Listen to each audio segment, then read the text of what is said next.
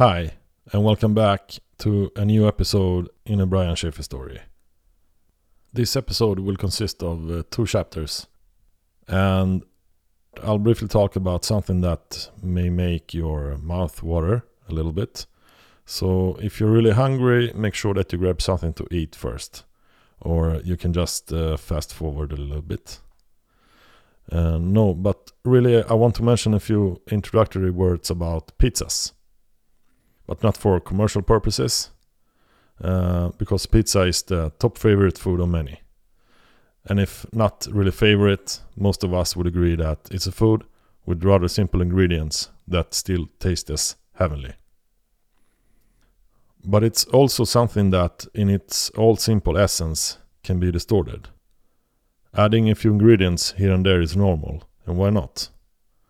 We all desire some ham or mushroom or whatever on top. But do you have those pizzas in the US? I'm talking about those humongous, wicked-looking pizzas with all those bunch of extra ingredients added on top. In the variants we have over here, some come with baked-in burgers and french fries. Except for the dough and perhaps a few other core ingredients, they resemble little what the original inventors had intended when pizzas started coming out in Naples centuries ago. So why do these freaky foods exist then? Probably it's attention seeking. There's a gap to fulfill with something bizarre. It has little to do with enhancing or staying true to the original.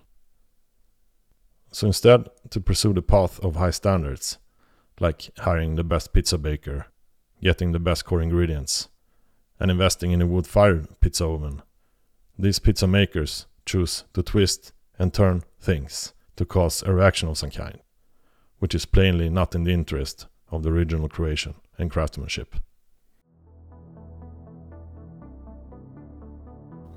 In the end, this is not enhancement, but transformative degradation. It's not the real story.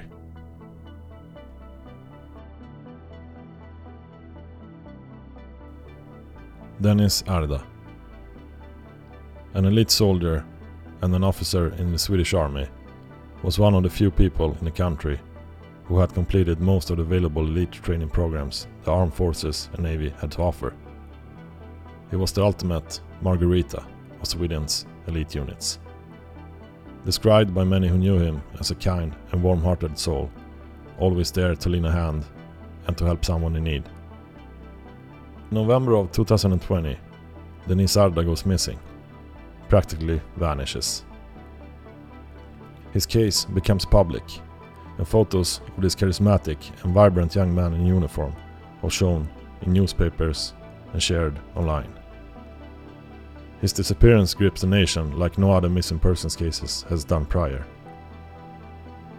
Back and forth and roughly 6 months into his disappearance, we eventually get some answers. It goes to show that if you keep things simple and remain focused, and don't add 15 layers of crap to something, you stay true to the real cause.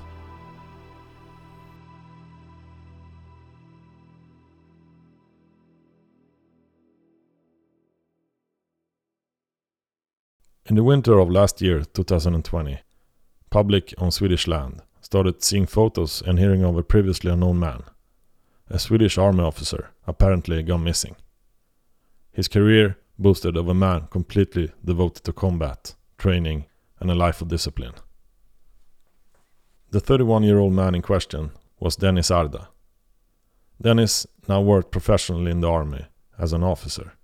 During the course of 10 years, he had chosen a path of excellence, rather and solely than pure military career.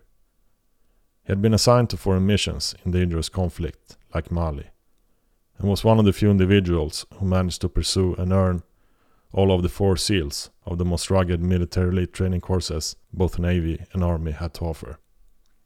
That's no small feat, considering this country variations in geography, with subarctic conditions in the north, where Jäger battalions must manage and endure temperatures down to -40 below Celsius, with meter-deep snow, to the span of our 1500-mile long coastline, with thousands of islands, where our coastal rangers have to manage the unforgiving terrain of frantic, windy shores for a prolonged time, to master on-water and underwater activities like freediving without aid.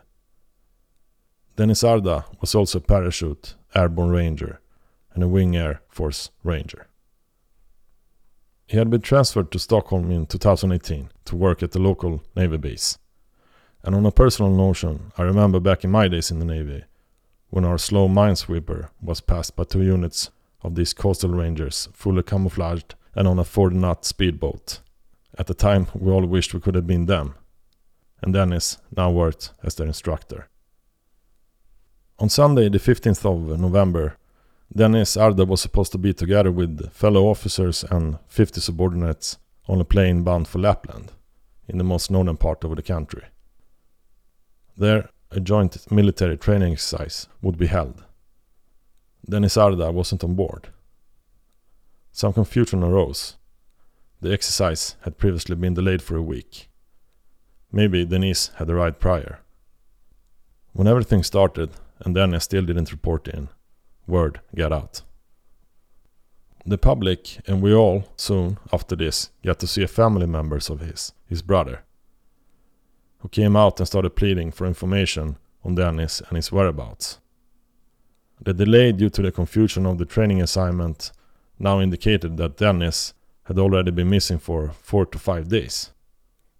No one was completely sure. Some details were soon to emerge though. Apparently his brother had keys to Deniz's apartment, which was located in the southern part of the city center of the capital. As soon as he found out that Deniz was gone, he went over there to look. Getting inside, things looked normal. The usual belongings were still there. However, also present were Deniz's phone and wallet, and a transit commuter card. It caused some uncertainty. On closer inspection though, there were some personal items which weren't there. When Deniz wasn't assigned various tasks in the armed forces and was off duty, he didn't spend his spare time chasing camaraderie. The army provided that. But instead of having a large circle of friends, he was really close to his brother and loved to hang out with him and a few other chosen personal friends. And as a military professional, Deniz's life was all about fitness and training. Deniz had recently told his brother of a fitness watch, a Garmin Forerunner that he had purchased and started using, and that he had been ecstatic about it. The Garmin, amongst else, enabled you to leave the phone behind when exercising. And the brother noticed that the watch wasn't in the apartment, nor were his colorful running shoes and an old-timer favorite rucksack. Family and friends reiterated that Deniz had been a person with a strong desire to live and to stay in touch, with unequaled physical and mental inner strength. According to them, nothing had indicated that Deniz was in risk of taking his own life, for instance, or that he somehow got tired of it all and wanted to disappear of his own free will. The building up of these signs indicated something sinister or accidental could have happened to Deniz. And it didn't take too long before an investigation was launched by the police. Some clues were initially gathered. They were all digital traces. Deniz had confided some of his passwords, so the police had access to devices such as his phone and his laptop. All these clues gathered were all painstakingly harmless though.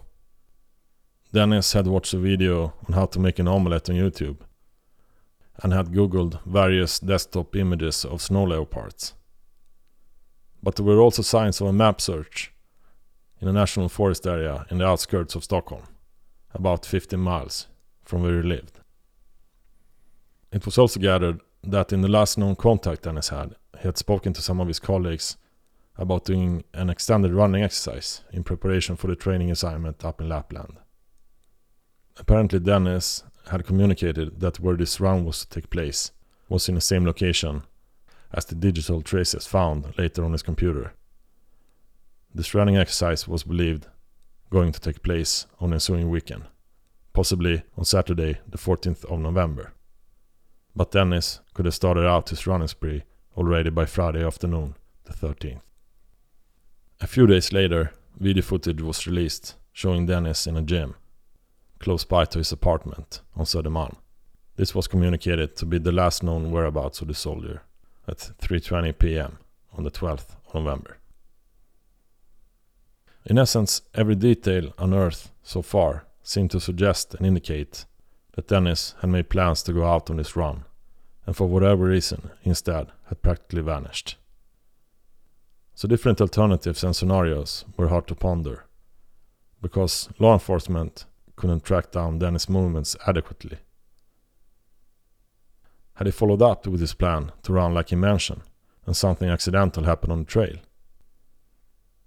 Could Deniz possibly have been maliciously targeted on his way to or from the apartment? With a black belt in both Taekwondo and Karate, a scenario like a scuffle on the street leading to his death seemed unlikely. Was it all a cover-up by himself to seek aspirations elsewhere, unnoticed? When publicly speculating what might have happened, police describe that in these types of situations they normally commit to 4 types of possible scenarios: foul play, accident or fallen ill, suicide, or voluntary walk-off. But nothing so far could be ascertained, and nothing pointed in a certain direction. The message from law enforcement was clear though: we'll keep searching until we find him. The uncovering of the running trail of course led to a massive search effort. The Tyresta National Park, where Deniz hinted he had been heading to, became an area where several hundreds of volunteers showed up to look and to search for the missing soldier. And this was not a search launched for which any individual. Deniz Arda had made an astounding impression wherever he had went on his fellow comrades and soldiers at arms. Many wanted to contribute and help find him. And things were scaled up with military precision. Soldiers from all branches of the military turned out. Many specialized in search and rescue. About 20 canine specialists turned up with their canines. As news spread, the response from private citizens was unparalleled in a missing persons search. In practice, 3 different entities, if you will, now looked and searched for the missing soldier. An informal headquarters was set up in Deniz brother's apartment, from where the search effort of the military volunteers was coordinated. The National Non-Governmental Missing Persons Organization in Sweden, Missing People, contributed with their staff and know-how to direct and lead the private volunteers that had turned out. And law enforcement also took part. After the initial regular search and find attempts, the police opened up a criminal investigation to release its full spectra of investigative tools. The offense indicated was kidnapping. Police now brought along resources they needed to forward some answers. Experienced and hard-eyed detectives investigated various scenarios and interviewed a wide spectrum of people close to and around Deniz. Helicopters and high-tech equipment was used in parallel to try to find Deniz on the ground. Deniz's colleagues and friends also set up a Facebook page where the information about the searches was relayed to the public. It didn't take long before the page had 30,000 followers and participants. With time passing, the major hurdle was the sheer size of the national park. Tyresta was around 5,000 acres big. Even though a large number of volunteers had turned out, and modern equipment like drones were used daily, there were no traces of the missing soldier. But there was ferocious movement around the clock. Had something accidental happened, there was a slim chance Deniz could still be found alive. During this time, late-ish November, I had my hands full with the renovation we were doing in our home, but I was also working on my 3rd and 4th episode of my Swedish podcast about Brian Schaefer. The episodes had been delayed due to all that was going on with the pandemic and all, but I also kept track of Deniz Arda's disappearance, and I posted an update episode on my podcast that episode 3 and 4 were on the horizon, and I spoke about Deniz's disappearance. I also kept my eyes open and looked for traces of Deniz when hiking in our own national park in proximity to our home. It gave me some comfort that he wasn't around in this part at least. Then we heard news that the search area had been expanded to other areas, and it turned out there came a rumor that Deniz, while on his run, had had an exchange with a house owner not far from where I live. Apparently Deniz had asked for directions, as he was kind of lost. Suddenly searches were conducted in the same forest and wild areas I used to do my walking and strolls in, not far away from my own turf. I myself had already covered some ground, I thought. Of course, that was nothing in comparison to an organized search, but the whole events kept me both intrigued and preoccupied. News were lashed out to us almost daily in November, but then slowly fewer and fewer updates came. In the middle of December, one of Deniz's closest friends came out on camera and told the reporter that he felt they had spent all their energy on trying to find Deniz, and that he himself hardly coped with the situation. His friend Henrik had, together with the brother, been operating in close quarters with the Missing People organization and led search efforts for several hundreds of the volunteers who had joined in. Both in Deniz's apartment, now turned headquarters, and on the ground. Deniz and Henrik had spent time together in the end of October, a couple of weeks before Deniz disappeared. The friends had been climbing it together, and then they had a meal over at the steakhouse. Henrik said that we went over to the Texas Longhorn and ate the biggest steaks they had and chatted over a couple of beers. We just talked about completely normal stuff. Nothing that made me react in a particular way. Deniz told me he was looking for a new apartment. Now, in this situation, with his comrade missing, the pressure Henrik put on himself, on this all-around-the-clock endeavor to find his friend Deniz, was immense. Jag försöker hitta tillbaka lite till där vi var innan. Någon väg framåt som både leder till hur vi kan fortsätta sökandet, men framförallt mina egna känslor. Så om det var de ni vill ha svar på, så är jag ju fruktansvärt ledsen. Jag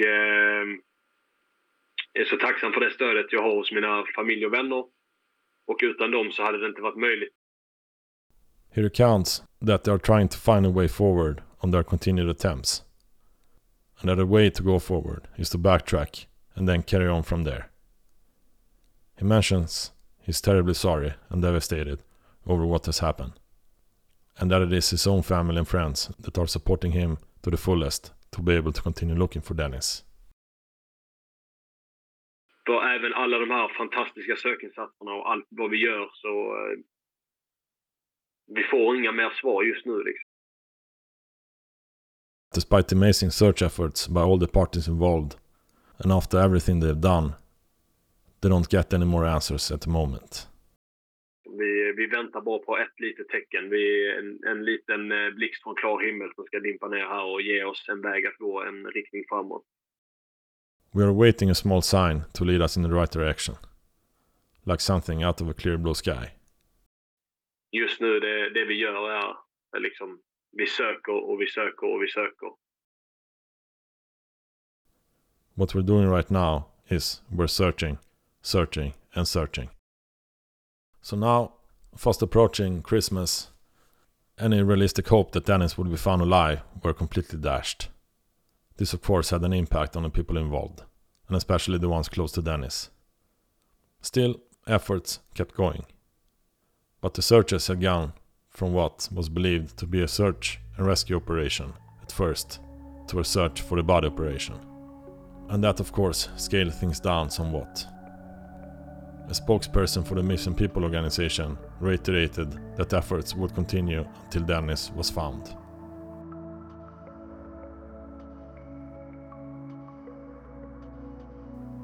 Out in public, things kept calm, but in web communities like our Flashback, our own variant of 4chan, Web Sleuth, Reddit, where crime is discussed, the background of Deniz Arda led to the most speculative and innovative trashiest and damn right foolish swallow theories and ideas almost ever experienced. With the vanishing of this sort and nothing found, everything was on the table.